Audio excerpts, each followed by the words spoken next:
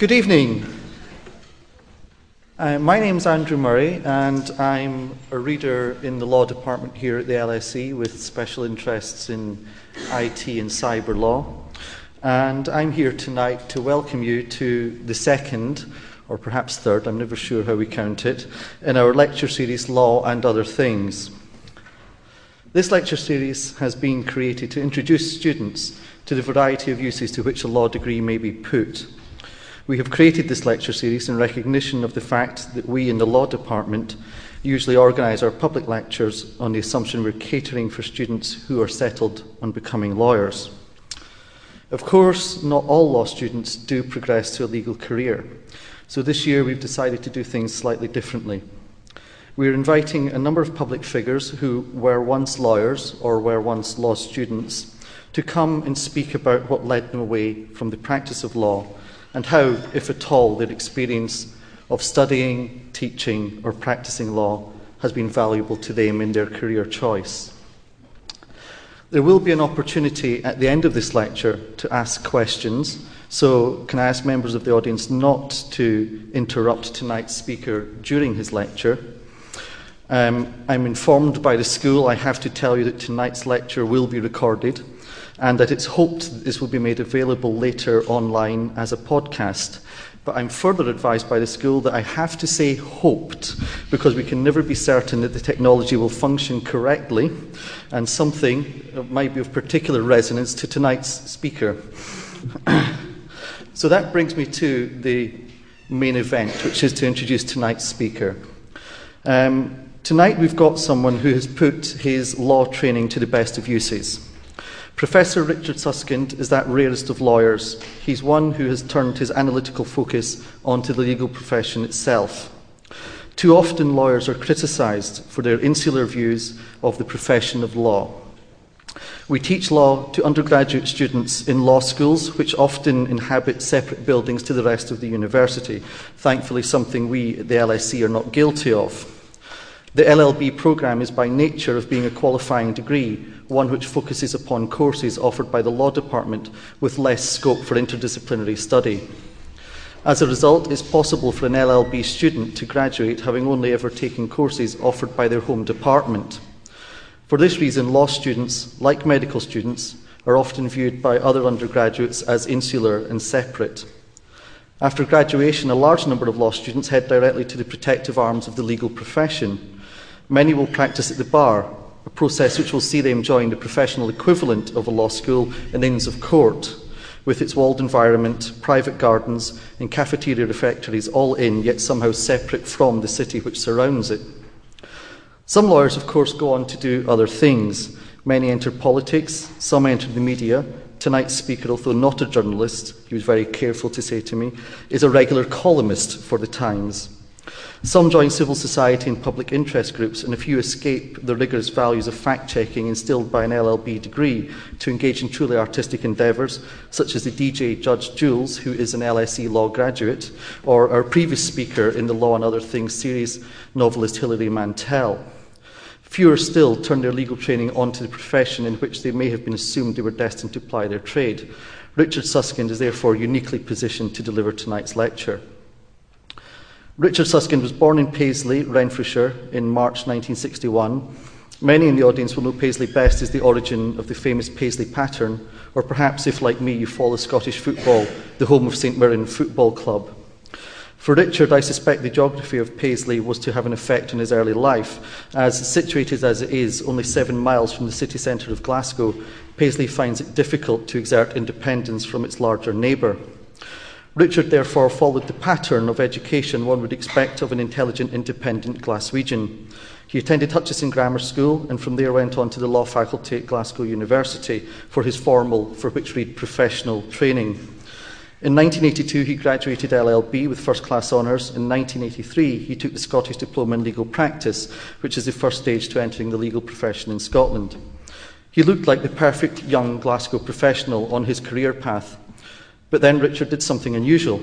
He didn't enter the profession. Instead, he took a place at Balliol College to undertake a DPhil in computers and law.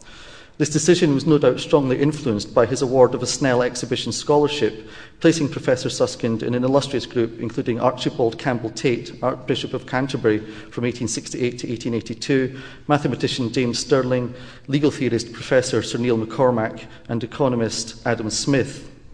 The young Richard Susskind therefore followed in the footsteps of great men, but his application was unique. In taking a DPhil in computers and law at a time when computers were still relatively rare in the workplace, he placed himself at the forefront of a new discipline. After graduating DPhil in 1986, Richard Susskind has applied his skills to a number of fields. He worked as head of expert systems for accountancy firm Ernst & Young for 3 years, before spending 8 years in a number of senior positions with specialist IT law firm Masons. It's for his work outside of practice, though, that he's best known, and of course this work is the reason we invite him here tonight. He has been since 1990 a member of the Lord Chancellor's Information Technology in the Courts Committee. During this time, he's been intimately involved in a number of projects to bring the work of the English courts into the 21st century, including working as the IT consultant to Lord Wolf's Access to Justice inquiry, and since 1998, Richard has been the IT advisor to the Lord Chief Justice. For his role in renewing the public legal establishment, he was awarded an OBE in the Millennium New Year's Honours List for services to IT in the law and the administration of justice. He is, though, foremost a man with a passion to communicate his subject to a wider audience. This has led to him working as a regular columnist for the Times since 1999, and from 2000 to 2004 he was Gresham Professor of Law, a position which saw him give free public lectures in the City of London. Today he retains an honorary chair at Gresham, the first person to have been awarded such an honour. He's also a visiting professor at Strathclyde University and was recently appointed visiting professor in Internet Studies at the Oxford Internet Institute. He's most famous, though, as the author of a series of thought-provoking books on the future of law and the legal profession. This series of 4 books, published since 1996, The Future of Law, Transforming the Law, The Susskind Interviews, Legal Experts in Changing Times, and now The End of Lawyers, have all been bestsellers and have been required lawyers and the profession as a whole to reconsider their role in the future environment, where one may as easily Google for the answer to the question, what happens if I die without a will, as to receive legal advice on the subject. His contributions have been groundbreaking. As the first person to look at legal services as a consumer item rather than as a service item, he introduced the client service chain for legal services and the grid as a model to introduce and explain the relationship between various fundamental concepts, including knowledge management, information systems, information technology, and e-commerce. Both these concepts are now used by law firms across the world as a tool to support the development of IT strategy. His latest book, The End of Lawyers, predicts a significant new pressure on the legal marketplace and, in turn, great change in the world of legal services. Here he sets a new challenge for all lawyers. He urges them to ask themselves what elements of their current workload could be undertaken more quickly, more cheaply, more efficiently, or to a higher quality using different and new methods of working. He argues that the market is unlikely to tolerate expensive lawyers for tasks that can be better discharged with support of modern systems and techniques. He claims that the legal profession will be driven by 2 forces in the coming decade, by a market pull towards commoditisation of legal services and by the pervasive development and uptake of new and disruptive legal technologies. As the dust jacket makes clear, traditional lawyers may see their jobs being eroded or even displaced, but at the same time, for entrepreneurial lawyers, he foresees quite a different law emerging, one that may be highly rewarding and very different from those of today. Ladies and gentlemen, I give you Professor Richard Susskind.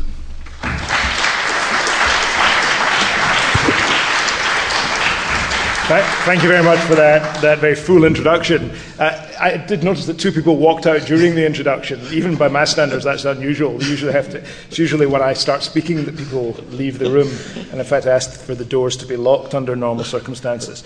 I was almost late for this lecture, which brought to mind one of my favourite stories in life, which is about Professor Albert Einstein, the great scientist, who apparently many years ago gave a fantastic lecture tour in England, and he got very friendly with the chauffeur who used to drive him to and from the various lecture halls at which he was speaking. And one day, the chauffeur's driving along and looks in his mirror and says, "Professor Einstein, you really are a remarkable man. What I find amazing is not simply the sophistication of your theories, and clearly they are very complex, but it's your ability to break these theories down into simple, straightforward propositions. That's what I find really amazing. In fact, so clear are you, and so many times have I heard you, that I think I myself could give one of your talks." And Einstein's sitting in the back of the car, and he said, well, it's funny you should say that, because I'm getting rather bored of giving the same talk again and again. So why don't we try an experiment? Why don't we reverse roles? Just before we arrive at the lecture theatre, I'll climb out of my clothes and get into your chauffeur's uniform, and I'll stand at the back of the hall as you would normally do, and you can get into my clothes and give the talk at the front. What do you think? The chauffeur thinks this is a fantastic idea. They duly arrive at the lecture theatre. Einstein gets out of his clothes, climbs into the chauffeur's uniform, positions himself at the back of the hall, as the chauffeur would normally have done, and the chauffeur at the front gives Einstein's talk. It's fantastic. The crowds are going wild. But of course, what they hadn't banked on was question time. And this very eminent physicist stands up and asks this impossibly difficult question. The chauffeur's eyes glaze over, but then they light up. He said, that question's so easy, I'm going to ask my chauffeur at the back of the hall to answer it. So, ladies and gentlemen, any difficult questions later on, and I'll put back to the chauffeurs amongst you. I have, I hope, about 45, 50 minutes to change your view of where the legal profession is going. It's meant to be discourteous to disagree with an introduction that's made to a speaker, but the title of the book is The End of Lawyers, ? Not The End of Lawyers. It's not a statement or a prediction. It's an investigation into what future lawyers might have in our fantastically and rapidly changing world. And what I argue is that there are a whole bundle of forces at play which are going to change the way that lawyers need to work in the legal profession functions in society. And I want to give you a flavour of this line of argument today by looking really at 6 different topics. First of all, the future. It's really a question of mindset. How should you be when you're thinking about the future? Then talk about the legal market and what the current state of that market is. Talk a little bit about commoditization. It's a vile word, but it's a vital concept, and it applies, I think, very strongly to the legal world. Talk then about technology, its growth generally and its implications more particularly for the legal profession. Suggest to you that the shape of legal businesses must change in the future, and finally ask the question, what is the future for lawyers in this rapidly changing environment? So as for the future, one of my, I suppose my second favourite story in life is about Black & Decker. And apparently Black & Decker, when they recruit new executives, they take them off in a room, and I suspect it's not a room nearly as pleasant as this, but they put up a slide exactly like the slide before you and say, this is what we sell, isn't it? Gleaming power drill. The assembled new executives say, of course this is what we sell. We're Black & Decker. We're leading manufacturers of power tools. The trainers with some satisfaction say, this is not what we sell. Because that's not really what our customers want. This is what our customers want. And it's your job to find ever more creative, imaginative, and competitive ways of giving our customers what they want. And I think there's a great lesson here for lawyers. Because when most lawyers are thinking ahead, they tend to be a power drill mentality. They tend to think, what do we do today? That's one-to-one consultative advisory service delivered usually on an hourly billing basis. And how can we improve upon that? How can we make it a bit cheaper or quicker or better? That's lawyers thinking of the future. Not often enough, I argue, do lawyers take the step back and say, what's the hole in the wall in our world? Why is it that clients pay good money for lawyer services? What value is it that lawyers bring to the community and to the business world? That's a question I've been asking for about 15 years now. And I've heard 2 responses that I think are quite important. The first came indirectly from KPMG's website, and I happened upon their mission statement, which, to paraphrase, ran something like this: we exist to turn our knowledge into value for the benefit of our clients. We exist to turn our knowledge into value for the benefit of our clients. Isn't that a wonderful way of capturing what any professional advisor does? They have knowledge, they have expertise, they have insight, they have ideas, they have experience that they apply in the particular circumstances of their clients. Notice KPMG do not say we exist to provide one-to-one consultative advisory service on an hourly billing basis. They don't talk about how they deliver what is of key value, which is their knowledge and experience. And I conclude from this that what's absolutely central, what's pivotal to legal service is our knowledge as lawyers. And people say, well, of course, that's obvious. But actually, lawyers don't really reflect that in their daily working practice. There's a discipline called knowledge management, how it is that an organization can capture, nurture, share, reuse its collective knowledge and experience. There's not a law firm in the world that's done a good job of that yet. And so it's simply, I think, empty to say, yes, we're in the knowledge business if you're not following through. So my point is, first of all, we have to rethink very carefully how it is we use that resource, our knowledge, how it is we harness that knowledge and resource. But there's a second point here. Clients, if they can have access to that knowledge, if they can tap into that knowledge in different ways, and do so in a way that's less costly or less time-consuming or less forbidding, they will go for that. All the research into clients suggests that. Clients don't come to lawyers because they love meeting with lawyers or they like the way lawyers work. It's to tap into their knowledge and experience. So my preoccupation in life is to think, how can we find new ways of allowing the citizen, the commercial client, to tap into the knowledge and expertise of lawyers? So have that thought floating around while I suggest you what the second hole in the wall might be in the legal world. And this answer actually comes from clients. I interview for a number of research projects, general counsel, they're the top lawyers within companies, company lawyers. And what they say to me again and again is they like their law firms, they say they do a good job, but they're too reactive. They simply respond to problems we give to them. They're not proactive enough. They say to me, anticipate our needs. We don't want dispute resolution, clients tell me. We want dispute avoidance. We don't want legal problem solving. We want legal risk management. Or to put it graphically, what clients tell me they want is a fence at the top of the cliff rather than an ambulance at the bottom. And yet when most lawyers are thinking about the future of legal services, they're looking at the bottom of the cliff. They're thinking, how can we get that ambulance to the scene of the problem that bit quicker? Or how can we equip that ambulance that bit better? But clients are saying they don't want that. I've yet to meet a sane person who would prefer a good problem well resolved to not having a problem at all. Most of us in our normal lives would like to avoid problems, and yet lawyers who have the expertise to help clients avoid the pitfalls tend to focus on providing service once the damage is done. And it's a cause of immense frustration in the client community. So I'm saying two things constitute, or I think qualify, as holes in the wall in the legal world. The first is our knowledge and expertise as lawyers of what clients want to tap into, and the second is our insight and our help in helping them avoid or at least identify and manage legal risks. Another thing by way of the future, I'll talk a lot about technology today, automation and innovation.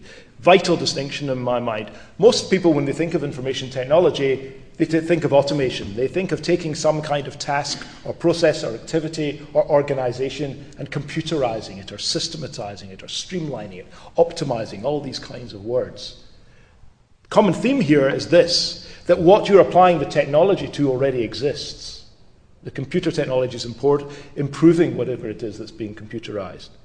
Now, I've looked around the world at all sorts of examples of technology in all manner of sectors. And of course, there's all sorts of fantastic examples of information technology improving organizations. But the really groundbreaking applications of technology are not instances of automation at all. The instances of what I call innovation. Innovation, in my terms at least, is the use of technology to allow you to do things that previously weren't possible. It's not about computerizing what already goes on, it's about using information technology to allow you to do different things. And many people are incredibly skeptical. They say, well, technology can never give rise to innovation, to new ways of working in that way. To these skeptics, I show this slide of the ATM, the cash dispenser, one of the most successful information technologies of the last 40 years. If you're of an automation mindset, that's to say, if you think the only way that information technology affects our lives is by automating something that already goes on, I ask this question, what process did that automate? Was it the case that 40 years ago in the middle of the night, when you needed money, you went down to the local bank and there was a big hole in the wall and you bent down, you said £50 please, and a hand clutching fivers extended towards you and you said thank you and you went about your business? Of course not. It wasn't that that process existed and some bankers got round the table and said, come on chaps, this is rather inefficient and often quite chilly, why don't we do it differently? No, information technology gave rise to a fundamentally new way of delivering the domestic banking service. So too in law. We've seen in other sectors innovation revolutionizing. Why not in law? And you'll hear me say this again and again. Why is it in the legal world we somehow think that our working practices, that our institutions are immune from technology, and yet all other sectors of life in our economy and our social lives seem to be, on a daily basis, transformed by IT? I think it's not a sustainable point of view, and I want to suggest to you in a number of ways that technology will transform the way we live and work. Let's talk about the legal market, because this is the backdrop, and I'll talk about big clients, general counsel, as I say, people who may have teams of hundreds of lawyers themselves, but people who pay big firms to do complex pieces of work. I do a lot of work with them, and they say to me a whole bundle of things, but it seems to me I can reduce it to this. They face a dilemma in three parts. First of all, they're under enormous pressure to reduce their own internal headcount. Secondly, they're under pressure to reduce the amount they spend on external law firms.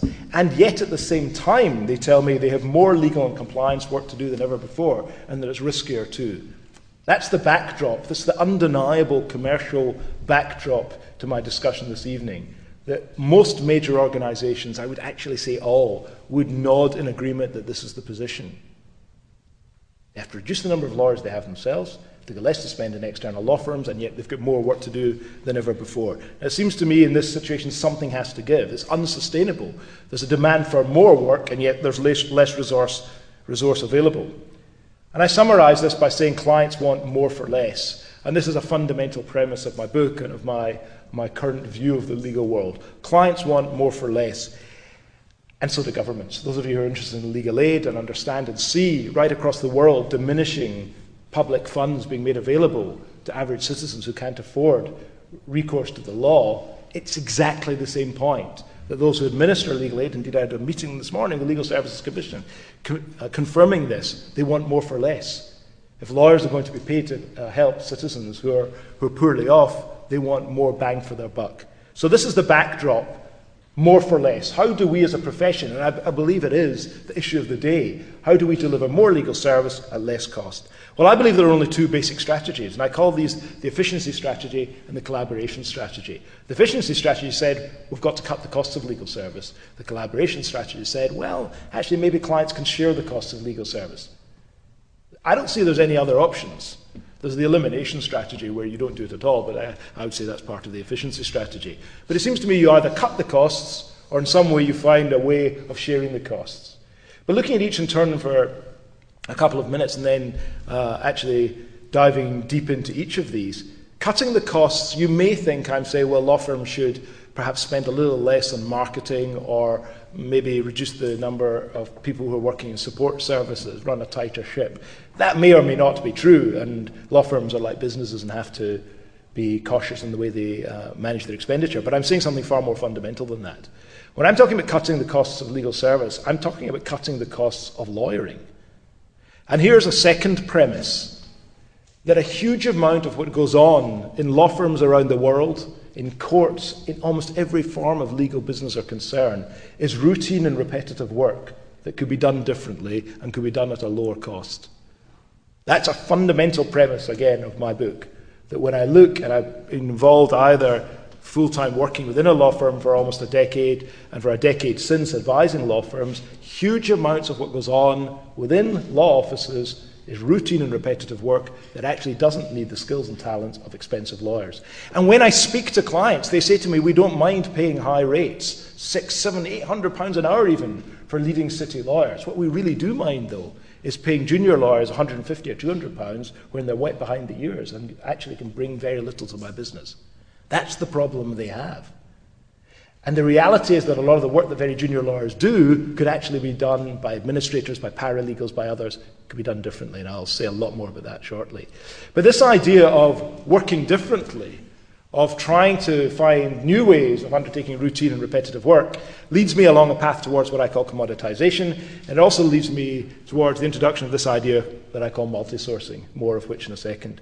The collaboration strategy is rather different. That's saying that clients actually will come together, whether it be citizens or major organizations, and somehow share the costs of getting legal advice. They'll pool their resources in a variety of ways. And I believe this is now going to be a lot more convenient and enabled through the collaborative power of technology, and I'll say more about that too, and by online community. Now, many people, I should sense a relatively progressive audience before me today, but when I'm speaking to, say, the partners of a law firm, you can see the body language, the arms are folded, and they say, what kind of substance is this man on if he suggests that clients will share costs? It won't happen in my lifetime. As a matter of fact, it is already happening, and almost every day I hear of another story. But I want to take you back to 1996 when I wrote this book called The Future of Law. In The Future of Law, and at the time I was speaking a lot in public about it, one of my fundamental claims, and I know it seems really pedestrian in retrospect, was that the dominant way that lawyers and clients would come to communicate in the future would be by email. Okay? Now, at that stage, I kid you not, there were people senior in the Law Society saying I shouldn't be allowed to speak in public. Now, that actually may be true, but not for the reasons they were suggesting. They were suggesting I was bringing the profession into disrepute, that I didn't understand confidentiality, that I had no idea about security, and so forth. But in a very small number of years, of course, email came to dominate the way the lawyers and clients communicate. I say this simply to suggest to you that some of the things I put forward this evening might seem slightly unlikely. Nothing I say today is as unlikely as email was in 1996.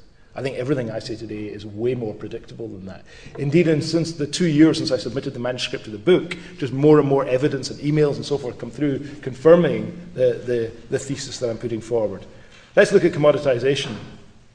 One of my regrets in writing the book is I used the word bespoke. Turns out people in America, the United States, not Canada, in the United States, they don't know the word bespoke. So when I look at American lawyers, they look even more blank than normal when I'm speaking to them. And American lawyers don't like what I've got to say. An American lawyer came up to me recently and said, this is going to be my American accent, Professor Siskin, I enjoyed your talk, but I found your attitude rather patronizing. And I said to him, I think you'll find it's pronounced patronizing. That's not actually true. But bespoke tailor, when you go to Savile Row and you have some individual measure every undulation and crevice in your body and fix a suit around it, that's the highly tailored, the highly customized, the bespoke suit, cut and fitted for your precise requirements. And I believe there's a view of legal service that holds legal service to be bespoke in a similar way. It's the view of the lawyer as the artist who starts with a blank canvas or the blank sheet of paper and crafts a solution specifically for each individual client. And each individual client, each individual case is entirely different and novel. And so you have to craft a solution from scratch, tailored, customized for particular needs of the particular clients. That's one view of legal service. And I have to say, I'm in a law school, I think that attitude to some extent stems from law school. You get the sense when you're doing problems in law school that almost every case could reach the Supreme Court. But remember, one of my theses is that actually quite a lot of what goes on in the law office and in daily life is more routine and repetitive than that. But that's the bespoke model. At the other end of the spectrum, there's this idea of commoditized legal service. And you'll usually find lawyers talking about commoditized service through gritted teeth and perhaps with a dismissive wave of the right hand. Because what most lawyers are saying is we don't want to do commoditized work because actually you can't make money from it. That's what commoditized work means for most people in the legal profession. It's become such a commonplace, it becomes so easy to administer that you can't charge sensible fees. And there's this view in the profession, and I believe it's entirely wrong, that you do one or t'other. You're either highly bespoke or you commoditize. And I think we can do better than that. And my suggestion is we're actually evolving through 5 phases along a path towards commoditization. To give you a sense of each, just to pick a neutral example, the drafting of employment contracts. You might be a big firm that drafts employment contracts, and you might do that in a very handcrafted, bespoke way. But frankly, when the same kinds of employment contracts have to be drafted every time, you stop working in a bespoke way, you come to standardize. And lawyers standardize in 2 ways, in terms of process and in terms of substance. In terms of process, you use checklists, procedure manuals, practice guides. In terms of substance, you use standard form documents or precedents or templates. You don't actually draft from scratch very often in practice when you're working in that kind of area. Sometimes you go further and you systematize. So rather than using paper checklists, you might use automatic workflow. And rather than actually metaphorically or actually cutting and pasting from old documents, you can use automatic document assembly, answer a series of questions on screen, out comes a polished first draft. That technology, believe it or not, is enjoying its 30th anniversary this year. I call it this because the first main article on the subject was written 30 years ago in the American Bar Association Journal. It is actually challenging, but entirely possible to develop a system that will generate highly polished documents. That's called systematization. So imagine the legal practice systematizes the generation of employment contracts. But clients might say, well, hang on a second, you've now got quite junior people answering questions on screen. Why can't we do that ourselves? And so it's come to pass that a number of firms have said, you're right, and have offered across the internet access to these systems. So clients, perhaps in the HR, the personnel department, simply answer a series of questions about a proposed employee, and again out comes this fairly polished draft. Now this packaging for many lawyers is a step too far. Lawyers will say to me, I didn't go to law school to package my knowledge in that way. I'm not a publisher. But I go back to KPMG. We exist to turn our knowledge into value for the benefit of our clients. If we can find better or quicker or cheaper or more convenient or less forbidding ways of delivering access to legal knowledge or legal documentation, and clients want that, who are we as lawyers to say that's not how we want to work? The market will speak for itself, but frankly, those organizations who embrace these technologies are already enjoying substantial success. My biggest client over the last 10 years has been Deloitte Tax. In their work for companies, their compliance work, they've moved right along that spectrum, from highly handcrafted bespoke service through to packaged service. Again, they've delivered their expertise, their knowledge in the form of essentially a piece of software. But what's interesting about that piece of software is it contains the distillation of many tens, even hundreds of tax experts and experience. It's not one individual. So as you move from left to right, you're actually building in the collective knowledge and insight. At some stage, and I put a red line there because I accept lawyers don't want to go over this line, but at some stage, online legal materials, documents, insight, drafting and so forth will become so commonplace that actually they'll be available, I believe, at no cost, and they will look just like some form of commodity. And that's what I call commoditized legal service. And particularly you find when there's more than one competing online service that are quite similar to one another, the price goes very quickly towards zero. So that's what I'm saying, and I want to say a little bit more about this model in a second. That's what I'm saying is the evolution of legal service, from highly bespoke to commoditized. Economists say on the right that as you move from left to right, the marginal costs of delivering legal service reduce. Another observation related in some ways is that towards the left-hand side, when it's highly bespoke or even standardized, you tend to deliver services on an hourly billing basis, but when you systematize and package, you tend to work on a fixed fee basis. Now, those people who worked in law offices will know that up until very recently, absolutely the dominant way in which lawyers have charged for the services has been on an hourly billing basis. But it's quite a bizarre way to charge for your services when you think about it.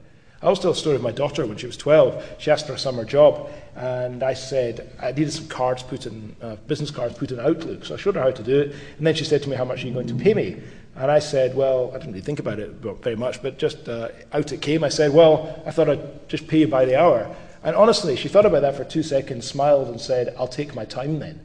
Now, it seems to me if a 12-year-old can see the problems of hourly billing, I'm not sure why some of the most sophisticated lawyers and clients in the world can. It's a nonsense to give a blank check to a professional advisor. We hardly do that in any other walk of life. So only in a very limited set of circumstances do I see it as justifiable. But it has dominated the way very profitable law firms have worked for many years.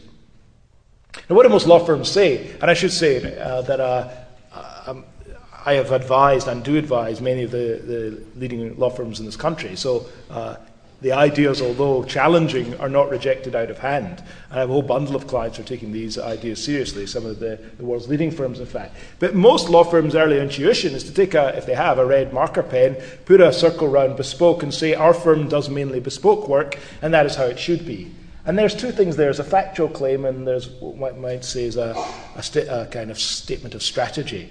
The factual claim is actually wrong for most firms, because most firms in the city at least have moved from to bespoke to standardised in a big way. If you look at banking and finance lawyers, sophisticated, high-charging, important lawyers, very little of their work, relatively speaking, is bespoke. Huge amounts of it are standardized. Lots of systematized as well. So you take the top 10 firms, as a matter of fact, a huge amount of their work does not actually live in the bespoke box. If you look at the profession more generally, a lot of it's still bespoke. But that is how it should be, is an interesting strategic claim. And I actually think why that's wrong is because clients are very much wanting a pull from left to right. Just before I explain why that is, I just want to say one more thing about the model. What I'm not saying is you take any deal or dispute, any piece of work, and you say into which of Richard's boxes does it fit. I'm saying something I think a lot more subtle than that. What I'm saying is you can break down, I say decompose, any piece of legal work into its constituent tasks and ask of each of these tasks, what's the most efficient way of doing that work? Where should it sit along the spectrum? That's what clients are saying they want, greater efficiency. They're saying don't treat the work as some big monolithic indivisible lump of stuff that you have to do in a bespoke way, drive some efficiencies through. We see it in all manner of other disciplines and sectors. Why are we not doing it in law? So the point is one decomposes work and sees where the elements fit across the spectrum. So in a big banking and finance deal, of course there'll be some bespoke work. But just because there's some bespoke, it doesn't mean we should conduct it all in a bespoke way. Now, why do clients want to move from left to right? Well, three reasons, essentially. As you move from left to right, the price goes down.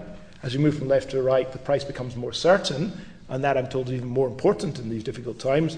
And as you move from left to right, and this is surprising perhaps, the quality goes up.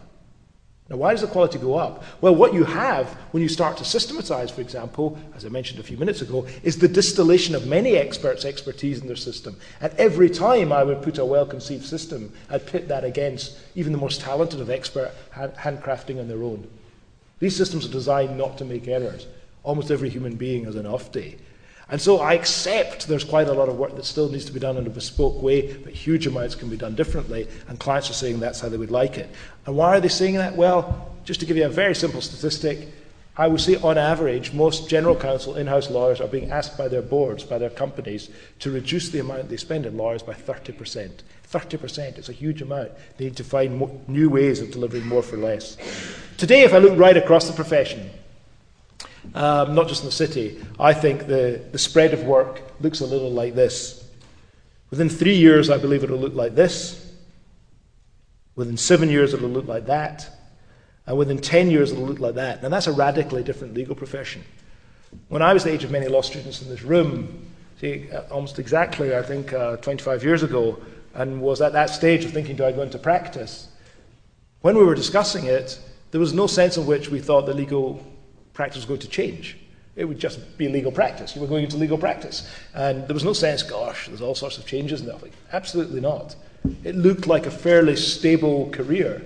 And the reality is, although law firms have grown and become more profitable and so forth, the fundamental work that goes on is quite similar. What I'm saying to you today is, if you're just starting your career, you get 25 and look 25 years ahead, you have no clue what legal service is looking like. None whatsoever. And in fact, I'm saying in 10 years it's going to look radically different. And if I can say something quite scary to you, and I think this is really scary, there's no one in the profession in this country who you might think is in the driving seat who is giving any serious thought at all to the legacy we're leaving our young lawyers. Not in the law society, not in government, not in academia, not in the legal profession. There is not one single person who is thinking 10 years ahead in a strategic, systematic way. And that is the scariest thing I can imagine for people who are devoting their lives to studying law. And I say this quite clearly, I'm saying this all around the country and all around the world just now, because the senior people in the profession need to get their act together. Every other profession takes the future seriously. Do you think doctors don't look a few years ahead? Of course they do. Look at the oil industry. They look 50 years ahead. They do scenario planning for all manner of different eventualities. And in law firms tend not to look beyond the current month if you're actually the average partner and looking at your figures. If you're running a law firm, you've maybe got 3 or 5 years before retirement. You're not thinking beyond that. If you're in government, you're not thinking beyond the next election. And the Law Society and Bar Council, I'm afraid, simply don't embrace new ideas as quickly as the rest of the world. I edit a journal called the International Journal of Law and Information Technology, published by Oxford University Press, serious peer-reviewed journal. Been editing it and founded it in the early 90s. I've not once had an article from an academic on the future of the legal profession. What is going on? I can't answer the question. All I can say is I beaver away and do my best, but it's not fun doing it on my own. It really is the future of the profession. And those lawyers who think it's simply going to be much as it is today, it's absolutely, it seems to me, delusional. Let's talk a little bit about decomposing. That was the end of a mild rant, incidentally. Decomposing. What I'm saying is work is not, legal matters, deals with disputes are not indivisible blocks. You can break them down into tasks. So let's take litigation, for example. Most of you have a rough idea what litigation is about. But litigation is not just one thing. It's at least these 9 things. You've got to review documents, you've got to do legal research, there's a project to be managed, because litigation is a bit of a project. There's litigation support, the systems are used to organise all the data. There's a process in some jurisdictions of electronic disclosure. There's a strategy of a dispute, there's the tactics, there's a negotiation, there's advocacy. And what I say to the largest law firms in the world is, which of these are you uniquely placed to do? And the answer at most is 3. Historically, they've done them all. Law firms have done them all. But when you decompose, you think, actually, we could do this differently. Project management's a good example, because many litigators say to me, I'm not a lawyer anymore, I'm a project manager. And I often say, well, how much training have you had in project management? And they'll say, quite seriously, well, I've been in a 3-day course. And I say, if a project manager came to you and said they were a lawyer because they'd been in a 3-day law course, you'd think they're nuts. We don't take other disciplines seriously in law. But take document review and litigation. You're involved with a dispute, say 1 million documents. Someone has to do an initial trawl through them. You can now actually have that done in India for about 1/10 of the price that it costs an English or American law firm to do. Why would you want to pay 10 times more than you need to? Legal research, that can now be outsourced to other organizations too. I can go through each one. All that's left for the lawyers, we can genuinely say that they have more experience than others, is strategy and tactics of litigation. That actually means the whole infrastructure of a law firm that depends on litigation is potentially redundant. Some do advocacy, but much of that's actually handed over to barristers. This leads me to a model that I call multi-sourcing. And this is the idea. If you think of it, the manufacture of this computer, for example, we know, don't we, that the screen wasn't manufactured in the same place as the keyboard, as the hard disk, as the motherboard. What happens is that a computer company specifies its requirements, goes out to a whole bundle of potential suppliers, and consistent with the specification it draws up and levels of quality and testing, it by and large will choose the lowest cost provider. And what you do then is you get all the parts coming in from different countries even, brought together through all sorts of logistics and supply chain management, delivered as one seamless entity for the end user. I reckon that's how legal service is going to be delivered in the future. And I call this multi-sourcing. You'll break down the work and you'll farm it out to all sorts of different sources. And in the manner of manufacturing, you'll bring it together as one. Now, many people say, well, law's just not like that. It's more complicated. Take the motherboard of a computer. More complicated than any single piece of legal work that's ever been done anywhere. By a vast margin, many orders of magnitude. I just don't accept that lawyers can't break down their work. They do it all the time anyway, when they delegate it, when they hand it out to barristers and so forth. All of that's rationalization. You can do in legal services what, frankly, every other industry and sector is doing, and that is becoming more efficient. And I say there are at least 12 different ways of sourcing legal service. I won't go into each in detail, but think of Rio Tinto. One of the world's largest mining corporations, recently announced it was outsourcing a lot of its legal work to CPA Global. CPA Global have been providing services through India in intellectual property for over 40 years. But basically, the legal department of Rio Tinto reviewed their legal work, identified in my terms that a lot of it was routine and repetitive, and now I've got a team of far, far less costly Indian legal graduates doing the work. The second thing they said was they went to their law firms, the big law firms that advised them. They said, we love your work that your experts do, but we're tired of paying, frankly, for junior people to do quite routine and repetitive work. We'd like you, instead of doing that work yourself, to give it to CPA Global to do. That has caused such a ripple right across the legal profession. Because actually how most law firms make money is by having junior people doing this work. I'm not here to tell you, I think, a good tale. I'm simply to let you know how the profession is developing. This is important. It's a significant set of developments. This costs, it's interesting, I did an interview of Leah Cooper, who's the managing counsel of Rio Tinto. It's on the Legal Week website. It's a half-hour interview at no cost if you want to look. And she's just so articulate, so impressive, and so compelling about issues such as quality control and liability, all the issues that lawyers raise. She's got actually pinned down. And just last week, she won a major award for that work. It, as I say, has caused such a stir because people think actually there are different ways we can provide legal services. What do New Zealand and South Africa have in common? Well, there's at least 2 of the Magic Circle firms and the top 5 firms in London who subcontract significant amounts of work to English qualified lawyers in these jurisdictions because they undertake the work at lower costs. That's a different form of sourcing. Or Voxius, a recruitment company in Axiom. Well, they lease lawyers. Axiom was set up in the United States as a new career opportunity, really, for people who didn't want to go the partner route in law firms and didn't want to work in-house, in fact, didn't want to work full-time. Set up essentially a glorified temp agency of lawyers. They've now got hundreds of them, average, I think, 12 years qualified. So when a client has a steady stream of work and then some kind of a peak, rather than going to the law firm, they'll go to Axiom and they'll actually contract someone in, leasing lawyers, half the price of law firms. Multi-sourcing, so it's this idea for a piece of work, you break it down and you say, well, there's 8 different tasks, we're going to offshore that, outsource that, subcontract that, lease that bit, and we'll keep the bespoke work ourselves. It's going to change the shape of the legal profession. Underpinning all of this, I think, and in fact fueling it, is technology. But I find a tendency amongst lawyers actually to think that for some reason, and I hinted at this earlier, technology doesn't apply to the legal world. It is true that lawyers now concede that email has transformed their communication habits, and indeed that the World Wide Web has revolutionized the way that lawyers seek information. But most lawyers genuinely say to me, that's about as far as they'll go to the law, because we're different, we're a people-based business. And what we do is rather complex and is beyond the scope of computers and can't really outsource it. There's all sorts of rationalization going on there. And also, what I find fascinating is that lawyers say to me, and technology is being overhyped anyway, isn't it? The internet's fading out. Is it the dot-com bubble burst? It's actually declining technology, isn't it? All over exaggerated. And all I want to say tonight, just to give a flavour, and there's many ways I can do this, but you should know this chap, Ray Kurzweil. When I was doing my doctorate in Oxford, he was one of my intellectual heroes. He's a great futurist. He predicted the World Wide Web 10 years before it came into play. I remember when I started at Oxford, there was something called optical character recognition. We've all got it on all our machines and our scanners just now.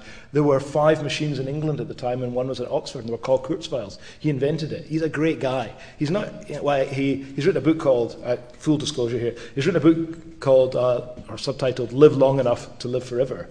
And he's said to take 250 vitamin pills a day. So I accept he's not your regular Joe, but he's an interesting guy and someone you might want to read more about. So if there's any book other than my own today that I'd recommend you read, I think it's his, which is called, or his latest one, The Singularity is Near, which is about the coming together of genetics, robotics, nanotechnology, and information technology.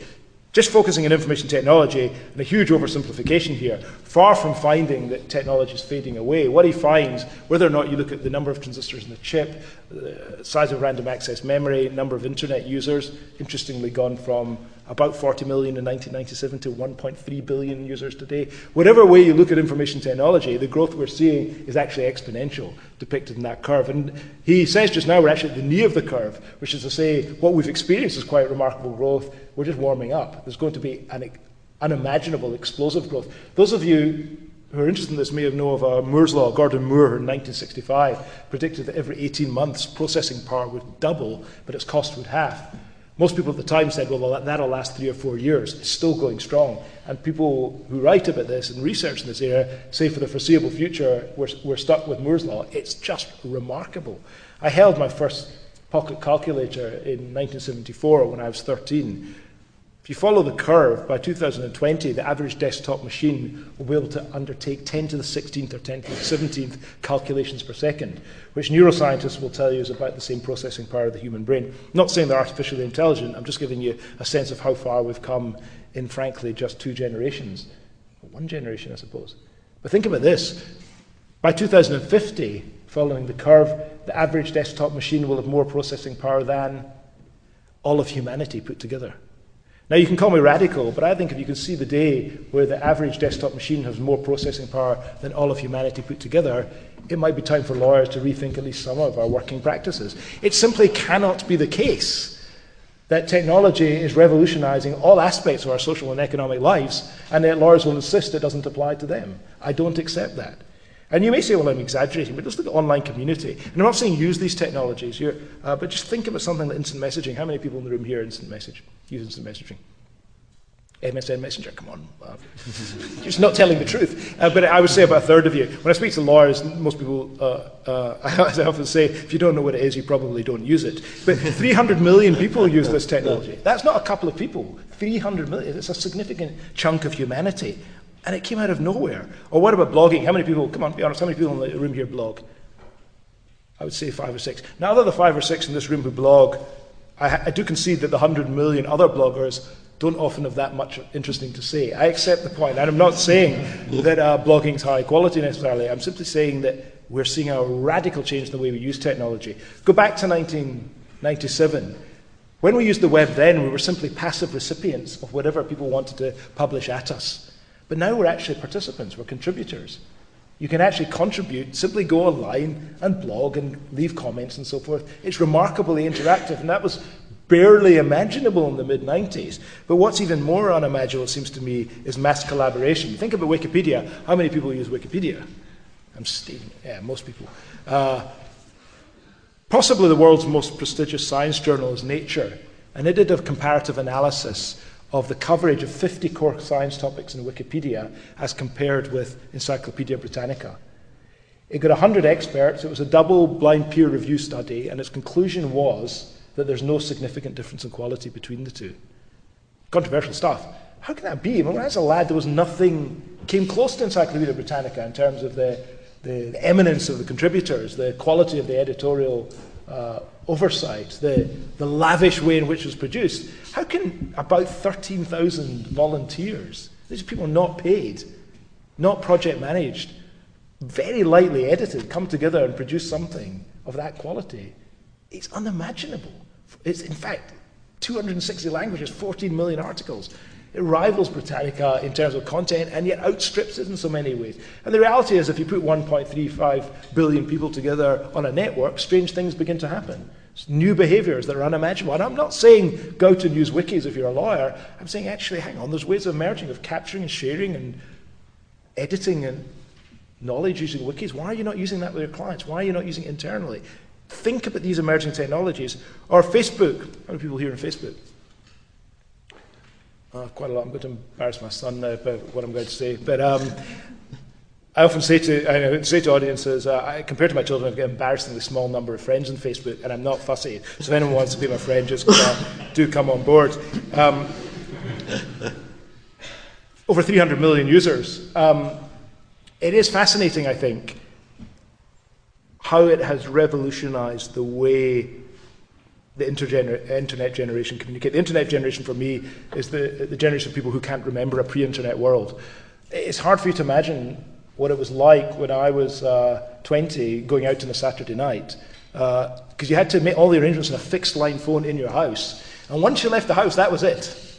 You couldn't contact anyone. So that you had to choreograph everything. It was almost like some kind of decision tree if you're not there. And life was just so wildly different. Having global, instantaneous, portable communication was science fiction. We looked at it in Star Trek and we said, that's a joke, it'll never happen.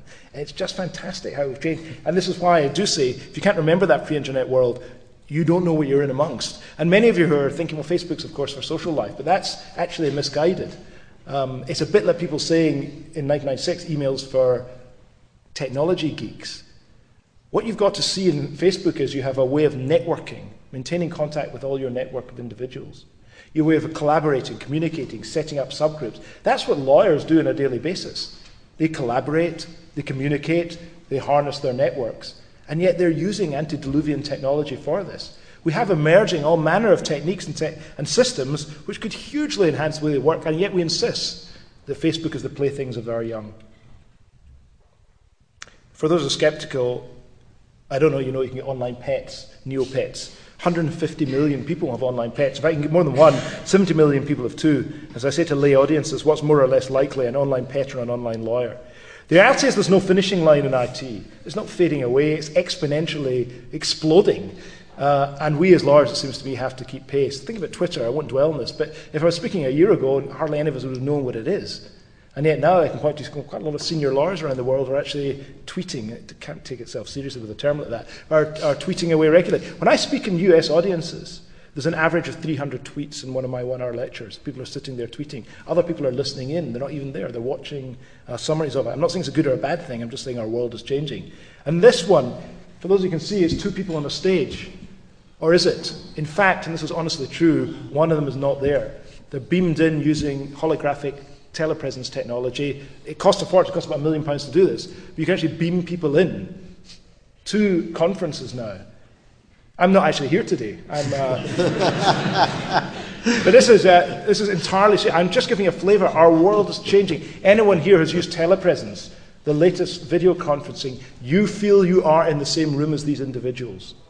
And anyone who's talking about courtrooms, I talk about virtual courtrooms. You can sit with someone in a telepresence environment. Cisco do it, HP do it, lots of others do it. You can sit in that environment and you feel you're in the same room. It's natural to offer the person with whom you're conferencing a cup of tea. You feel you're in the same place. These technologies are not going to get any worse. Today they're unbelievable. Can you imagine what they're going to be like in 10 years' time when they're three-dimensional? We've got to think how these apply in the legal world. What does all this mean for lawyers? Well, if you look at the work of Clayton Christensen, Harvard Business School professor, he distinguishes between two forms of technology, sustaining and disruptive. Sustaining technologies are technologies that support the way a business works. Disruptive technologies are technologies that come along, fundamentally challenge or change the way a business works, or indeed the way a market functions and operates. Digital camera technology, for example, was fundamentally disruptive for Kodak. I argue in my book there are 10 disruptive legal technologies. Just to give a flavour, have a look at sermo.com, sermo.com. 100,000 doctors online, sharing knowledge and insight into drugs, therapies, disease patterns. Why wouldn't lawyers want to use that? Online dispute resolution, is court a service or a place? Do we need to congregate physically together? There's a whole movement of new techniques for resolving disputes online. How are disputes resolved in eBay? $80 billion worth of goods traded last year. No disputes, of course, there are lots of them. They're all settled online. There are ways of doing this. I've talked about automated drafting. Electronic legal marketplace, why can't we have in law, in fact we now are having, online auctions for services, price comparison systems for lawyers, reputation systems for lawyers? They're all coming soon, and they're all disruptive for the legal profession. What we're going to see is a change in shape of lawyers and legal teams. The traditional model is this. You've got the expert trusted advisor at the top of the triangle with routine work being done by junior lawyers at the bottom. If I'm even nearly right, we're going to find all sorts of new ways of sourcing that work. That'll change the shape of every legal organisation in the world. I can't see that that's avoidable. That's how it's going to be. So what's the future of lawyers? Well, the fundamental question, I think the question of the day, is what parts of lawyers' work could be undertaken differently? And by this I mean more quickly or cheaply, efficiently, or to a higher quality, using alternative methods of working. I ask lawyers to put their hands on their hearts and ask themselves that question. Simply don't believe any lawyers who say none of my work can be done differently. And around the world I'm seeing so many case studies of that different way of working. Bigger question maybe, for what will lawyers be needed once greater efficiency is imposed, when clients have online resources, and if in-house lawyers can come together and collaborate, share content with one another in a Sermo-like way as doctors are doing? So why do you need lawyers? I think you need them in two circumstances, where deep expertise is needed or where complex communication is needed. And I always see a collective relaxation of shoulders in amongst lawyers when I'm speaking to them. When they see this slide, they say, oh, that's me. I'm deeply expert. And my communication can be as complicated as you like, but not so fast as what I say. My doctorate, in many ways, looked at what legal expertise is. And there's really two things that might be. One is complexity. So you might, being an expert might just be familiarity with the complex web of rules. That can be modelled. So if that's what you're relying on as your deep expertise as a lawyer, quite quickly that will be modelled. I don't mean overnight, but in the next decade at least possible. And creativity can be exaggerated. Edison said that genius is 1% inspiration and 99% perspiration. I don't see why that doesn't apply to lawyers as well. We often say, because the second, I suppose, if the first part of expertise is complexity or familiarity with a complex body of rules, the second aspect of expertise, in my view at least, is where you need judgment or creativity. But I think we often exaggerate that. And so when you strip away and you put your hand on your heart, you see the amount of bespoke work is actually quite limited.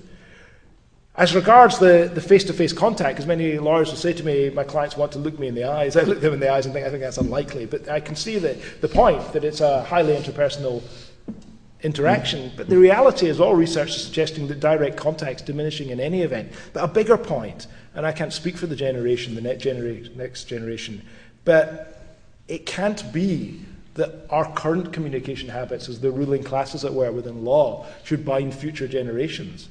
I cannot imagine that the internet generation will find it as natural to go and visit a lawyer when you have perfectly adequate video conferencing, to attend a court when there'll be other alternative methods of resolving disputes. And so I think while we can perhaps hang on to the idea when deep expertise and complex communication is required, bespoke law is still needed, I think we have to be very careful that we don't exaggerate that. There are future jobs for lawyers. I don't have time to go into this in detail. It's another talk. But what I'm not saying is there's no job for lawyers. Quite the opposite. I think there's huge amounts that lawyers will do in the future, but there'll be different jobs. Just as every other profession and sector has changed, lawyers will change too. Who's going to develop these online systems? That requires legal knowledge engineers. Who's going to decompose the work and farm it out? That requires legal process analysts. Who's going to project manage? Vital task, the outsourcing and multi-sourcing. Who's going to manage the legal risk? We need a whole new set of techniques for that. There's huge amounts for lawyers to do, and there's land to be reclaimed as well, as lawyers have ceded so much territory to the accountants in terms of tax and regulation. There is no problem for a profession that's alive to change and willing to change. It's only if you put your head in the sand and you say, there's lots of bespoke work for all time for us. That just isn't the case. And one final thought for you. I don't know who's assembled in the room, but bright, young law students, anxious to proceed. The question is not really, Richard, what does the future look like? I mean, I follow the thinking, I think it's a great phrase by Alan Kay, who's a Silicon Valley guru, who said the best way to predict the future is to invent it. That's the message I want to leave with you, that while I am challenging and to some extent depressing and saying there's no one looking after your future, it's actually up to you to look to the future and start inventing it. It's up to you to go into law firms and start changing them. It's up to you to maybe go beyond the legal profession and bring about some of the changes I'm talking about. The future is not out there predestined, set in stone. I don't see it any more clear than others. All I'm doing is laying out a buffet and saying, here's a whole bundle of things that might happen. Now, it could go very badly wrong for the profession if, frankly, the new possibilities aren't embraced. But if bright, young, energetic, imaginative, entrepreneurial people go forth and change the profession, it could be as rich a place as ever to work. Now, I'm conscious I look at the world rather differently, and I often preface my conversations and presentations by saying I look at the world differently. And people say to me, well, how differently can you actually look at the world? And I always tell a story, if you don't mind me, just 2 minutes more, of, and even if you do mind me, 2 minutes more, I'm going through with this one. When I was a law student back in 1979, I was in the pub one evening, and a friend of mine had a strange summer job he was telling me about. And the job was they had to rent a truck and take it to a factory, unload goods from the factory into the truck and take it to a warehouse. And one day he said to me he had a problem because it was a particularly large load and he had to rent a very large truck and he couldn't do it on his own. And would I like to help?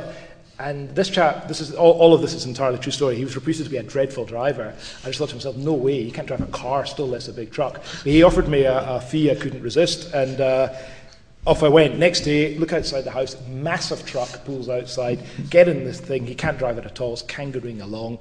So many near accidents, you just wouldn't believe it. But eventually we arrive at the factory and we take the goods to the warehouse, and I have to concede, and I don't know how it happened, but by some miracle he seemed to master the vehicle. And he was actually looking quite cool in the cockpit, his arm out the window, and he was, for those of you who remember the illusion, he was chewing a Yorkie bar. But he thought he was a regular trucker. And do remember this is actually true. I was thinking we're home and dry, but about half a mile from home there's a tunnel ahead of us, and it's quite a low tunnel, and you'll remember we're in quite a high truck.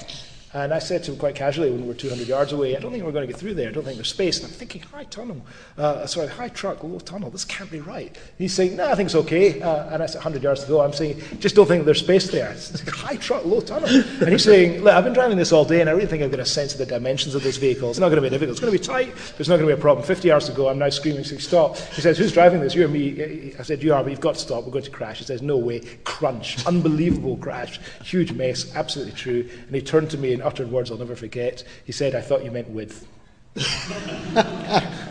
Width. So I hope tonight that when I've been talking about height, you haven't been thinking about width. My view in the profession is not mainstream. My view in the profession is not widely accepted, but nor now is it widely rejected. What I hope to do today, as I say, was lay out the buffet saying, here are some options for the future. I wish you well in exploiting that future. Thank you.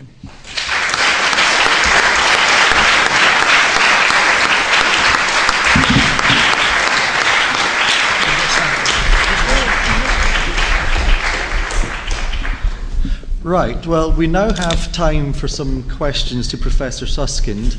If you have a question, can you indicate quite clearly to me that you want to be called upon? Can I ask you to identify yourself before you ask your question? And can you wait until the microphone arrives at you before you ask the question?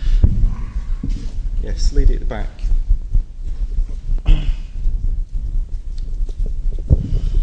Hi, thank you. My name is Julie. I'm a Canadian lawyer and an LLM student here at LSE. Thank you. That was interesting and thought-provoking. I think that once your book was published, it was discussed in one of the Canadian Bar Association journals, and it caused quite a bit of chatter amongst the profession. But I had two questions, or my question is twofold following your speech today. And the last part you mentioned that perhaps the complexity or expertise and creativity level that of lawyers' work is exaggerated, or is exaggerated by lawyers. I'm wondering how that is to be reconciled by the level of training and education that's required to become a lawyer. Sorry, you just have to repeat that. I lost you just the last half of your sentence there. Well, the question is twofold. The first one is, when you mentioned that the complexity or expertise of lawyers is sometimes exaggerated yes. in their work, how that is to be reconciled with the amount of training or education that's required to be or continue to be a lawyer. And the second part of my question is how you foresee the landscape of professional self-regulation with regards to the legal profession in the future, specifically when it regards to the statutory monopoly that lawyers have on legal services. Okay, I mean, the first question, what I'm not saying and never have been saying is that there's no need for expertise. What I'm suggesting is that, as in so many other professions, there's a bit of a George Bernard Shaw point when he said that professions are conspiracies against the laity. I think we just have to be cautious that we don't, either consciously or unconsciously, dress up our work in a way that is disingenuous and that we often exaggerate the extent to which genuine creativity and expertise is required.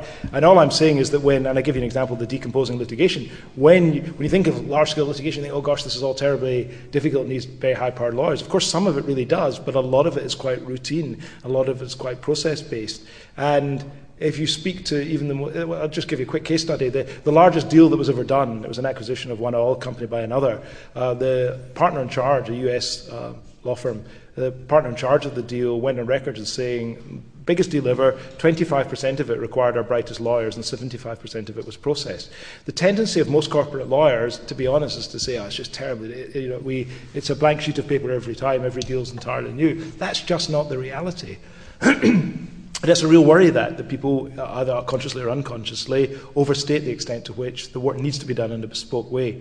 The regulation point, let me come at a slightly different angle, because I think the most significant dimension of all of this is the 2007 Legal Services Act in England, which by 2011, I think it's probably going to be about late 2011, will allow alternative business structures, external investment in law firms by non-lawyers, participation in the management of law firms by non-lawyers and so forth, and the establishment, frankly, of new legal businesses that look nothing like law firms today. So in the English legal market, this is large-scale liberalisation, large-scale deregulation, stemming, I suppose, from original work suggesting that some of the working practices of lawyers and legal professions were anti-competitive. So I think, interestingly, where you come from in Canada, they haven't embraced the ABS, the alternative business structure model. But what I say to all professions across the country, across the world, in fact, is that if it takes off in England and it succeeds there, and new legal businesses find cheaper, better, quicker, more efficient ways of delivering legal services to clients, that'll create a whole new level of demand, a ripple effect right across the global legal community. And so actually a profession that hasn't been deregulated, that hasn't been liberalised, will be put at a considerable disadvantage.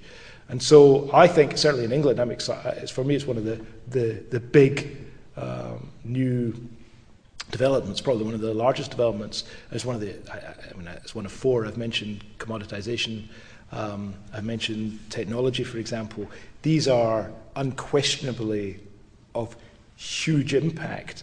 But I think structure in the profession, the idea that you can have non-lawyer, for most partners, the idea of law firms being run and owned by, say, a private equity firm, or the idea of what's called Tesco law, where you have a supermarket or a bank delivering legal services. For many lawyers, that's horrific. For other lawyers, they think, actually, it's great. We can maybe be involved in that.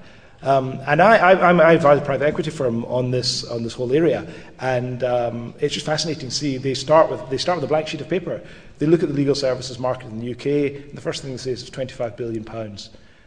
They look at research that was undertaken by Which suggested, I think it was in 2003, that it's certainly of consumer law, which is about 10 or 12 billion pounds. Two-thirds of consumers said they were at least open to the idea of going to high street banks or supermarkets to receive legal services rather than law firms. And the mindset, I'm not saying it's right or wrong, but just passing along the perception, the mindset of the private equity or the external investment. So there's going to be about two-thirds of 10 or 12 billion up for grabs that we can work differently. That's not even touching the commercial market. And I cannot predict how this is going to unpack. What I would say is I don't think it's going to happen overnight. I think what we got. Bill Gates is great when he says of technology, less happens in 2 years and more happens in 10 years. I think the same is true of liberalisation of the market. But I think within 10 years you'll find some very significant new players. And to stress again, it's not just an English phenomenon, it's also Scottish as it happens. But I think you'll see a ripple effect right across the global community. Right. So, gentleman in the front row there. And then...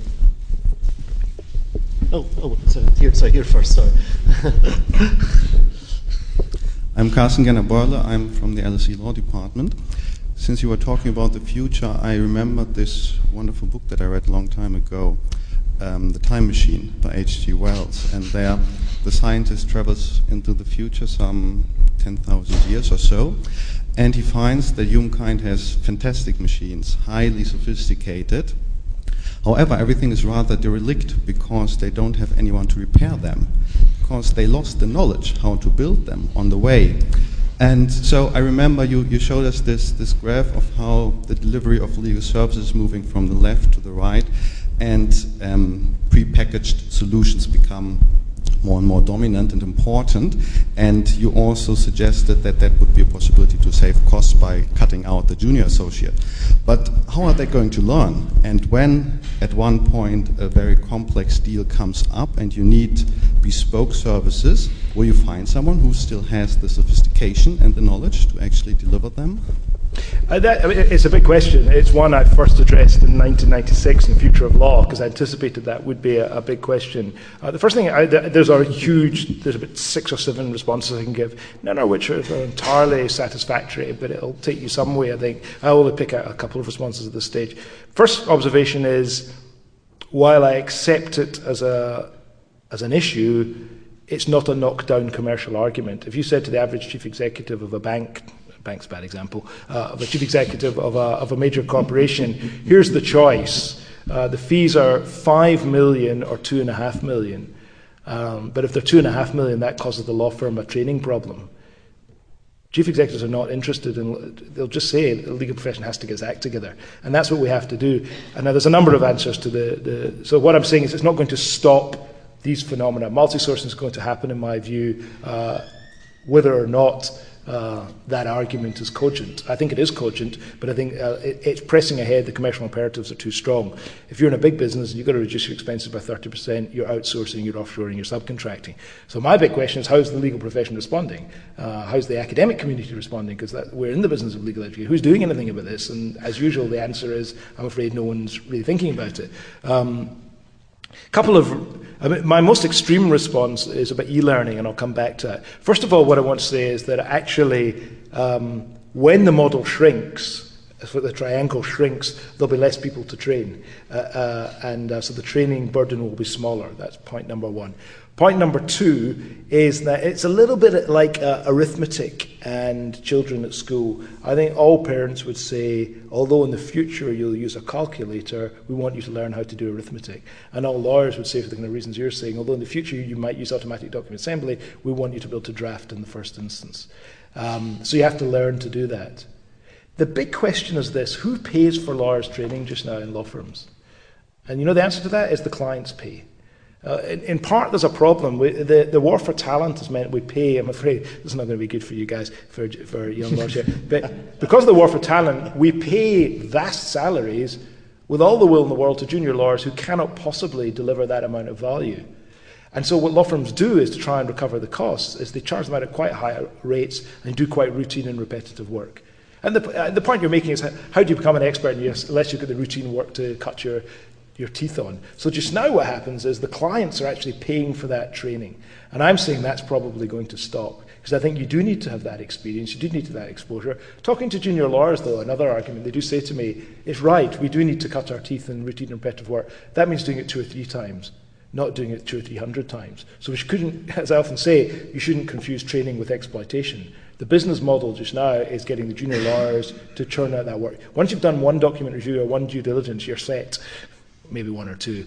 But we should not fool ourselves to thinking this is all about training. This is about a business model. And what's going to happen is the business model's going to change. It's going to look like this, that actually you might need to be doing that work at your own expense within a law firm. You outsource it to India, for example, just being one example. You might be doing it in parallel to learn the trade, and perhaps as one way of checking. You will have to do that work in some way, but you won't need to do it nearly as many times to learn your craft. So I think there are ways around. But my biggest observation was really about e-learning, and I don't know if any of you are familiar here with work of my friend and colleague in Strathclyde, Paul Maharg, has written a great book called Transforming Legal Education. But the kinds of ways that he's developed of training young lawyers through e-learning techniques, I think, just raises so many exciting opportunities. So just to give you a flavour, he runs the Diploma in Legal Practice, which I did, as was mentioned, 82, 83. That's when you've done your law degree and you want to be a practicing lawyer, you've got to do, so practitioners come in and teach you. It was the worst year of my life, and it's generally agreed to be terrible. With all the will in the world, often practitioners aren't well trained to tutor and all the rest of it. Anyway, Paul came up with this idea of, he divided the whole year into teams of 4, virtual law firms. So you put 4 students together as virtual law firms, and you have to work together. You're not graded separately, you're graded as a firm. You can allocate the work any way you want, you're working as a firm, because that's what happens in the real world. And what you do is you practice law in Ard Culhach. And Ard Culhach is a bit like Second Life, but it's a fictional online town that he's created. He's written a history of it, and it has industry, agriculture, police, courts, everything you can imagine. And you get your work from people in Ard Culhach, clients in Ard Culhach who send you messages, so your tutors do that. You appear before judges online, so your tutors doing that. It's a virtual learning environment. And he told the story when I was up quite recently about a dispute that 2 firms were having, acting for their clients. And as I remember it, what happened was that they were due to appear online before the judge one day, and the day before, one of the firms, the 4 students, lodged this huge document changing all the rules of the game. And the other 4 guys went mad, and they were up to the professor complaining, shouting and screaming. The point he made was these people were not concerned of what grade they were going to get. They were engaged in a way that you never normally see law students engaged in the Diploma in Legal Practice. What we are seeing, and remember it's early days, I've just done a formal review, it's published review of a 5-year review of the e-learning at the College of Law. The techniques that are out there for actually training and learning are very, very sophisticated. They're not getting any worse. So if you combine all of these things together, I think we can creep towards a solution. Say again, I've addressed this argument for years. It's an important argument. It's not a commercial knockdown argument. We have to find an answer to it. We have to resolve it. It won't dissolve. Okay, I think we only have time for 2 last questions. So it was the gentleman on the end of the 3rd row there, and the lady there in the blue, if we take these. Yes, hi. Good evening. My name is Jose. I'm an LLM student and a former junior lawyer. Your last... you saw the light. I'm sorry? You saw that. I'm just joking. Unfortunately not. I'm sorry. Well, who knows? Your last answer momentarily prompted me to change my initial question, but I think I might be able to rehash it all together. It seems that even though the disclaimer that you give for the title of your book seems to be a misnomer in any event, because I think that the book might be actually the end of law firms. And if I were to be more precise, it would be big law firms. In that sense, it seems that the clients that you are mentioning, and from the book, the type of clients that you've been counseling in that sense, they're buying into that product. I mean, they go to these big law firms precisely because they're buying into that product, and they're looking for that standardization that these people have attained through their knowledge. And I think there's a finite line between the knowledge and the information, and it kind of gets blurred somewhere along the way. So the sense is, at the end of the day, are your clients looking for a reconfiguration of billing practices? And I think I've seen that during the credit crunch. I mean, they've moved toward fixed fees. They've looked towards breaking down overhead costs, and they have looked towards excluding 1st or 2nd year associates and only employing 3rd year associates onwards. So none of those measures seem to be hoarded towards technology, just market practices and reconfiguration of ethical billing practices. And it seems that then technology might not then play such a seminal role. Okay, I'm not quite sure I understand all the points, but first of all, the title of the book is slightly light-hearted. You were doing well until you said the end of law firms, which actually would have been a better title, more accurate. It is all law firms. What I say applies. I think my worries about the profession are far more the smaller law firms. There's no doubt over the next 10 years, unless high street solicitors change radically, they'll simply go out of business. I am in no doubt about that. So it's not just the end of big law firms, absolutely not.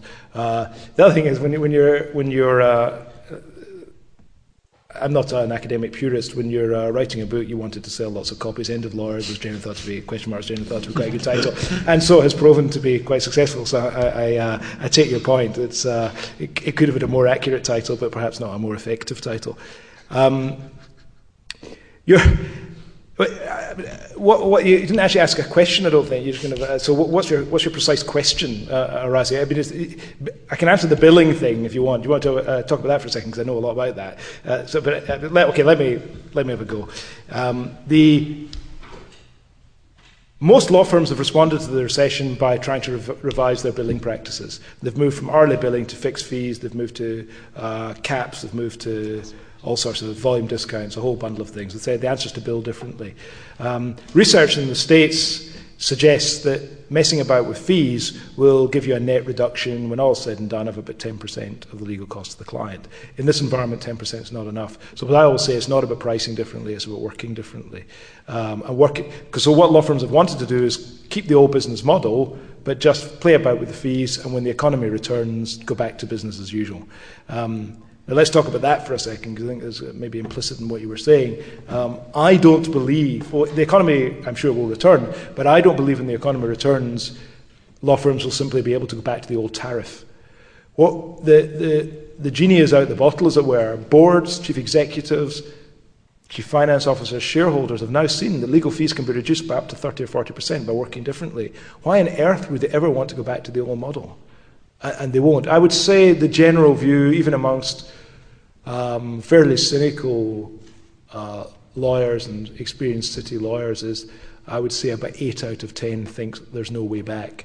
And that's not back to old billing practices, it's new working practices. So don't get too hung up about technology. My main thesis, I get hung up about technology, but you don't need to accept the technology bit of what I've got to say to accept the more general premises. We have to, for routine and repetitive ways, find different ways of sourcing that work. And I didn't go through them in detail, but there's at least 12. And the joy of that argument is when someone has the argument against outsourcing, I just bring another one out. You can't knock all 12 down, I find. I mean, once you're knocking more than 5 or 6 down, it's not about the sourcing, it's about something else. And what that something else is, I don't want to change the way I work. And the markets, I think, inclining in a new direction. But let me say again, this is not going to happen over the next 18 months. We're going to see this transformation over the next decade. But I think it's dangerous for anyone to think you can put the toothpaste back in the tube. Okay, because I promised the lady in blue, this is the last question. Can you make it short? I'll make my answer short as well. Okay, good evening. My name is Rula Paleo. Hi. My educational background is in comparative industrial relations. I'm not a lawyer. I don't have a legal background. You started this lecture this evening talking about simplicity. I have a very simple question for you this evening in relation to the type of services you spoke about, such as bespoke, standardized, systematized, packaged, to commoditized. Yes. My simple question is, what is the interaction between the Legal Services Act 2007 and your proposed services, starting from the bespoke and up to commoditized? In other words, what influences what? I don't think it's unidirectional. I think it's going to be complex and iterative. That's not a simple question. It's a great question. My view is that, and I've touched on the Legal Services Act and the liberalisation of the profession. My view is that the Legal Services Act will accelerate the movement from left to right. I did want to say, and I maybe didn't make this clear, that the movement from left to right was already a market demand or a market pull from left to right about 3 or 4 years ago, even before the economy fell off a cliff. That was the way the market was going. The economy's accelerated it, and you're going to see the terrible state of the economy. You're going to see the Legal Services Act is going to accelerate it even more. Because here's the point. Whether it's banks, private equity, or other forms of external investors, I've not met any of these individuals who find the bespoke model an attractive business model to invest in. The investment, the new business models are going to be in standardizing, systematizing, and packaging. And so you're going to see, it seems to me, again, yet another reason to move from left to right, because law firms are going to have to compete with new businesses that are actually delivering services in a non-bespoke way. It's a great question. I could answer that at great length, but that's the short answer. It's going to accelerate Thank you. from left to right. Okay, and I think that just draws the evening to a close. All that remains is to thank our speaker in the usual forms.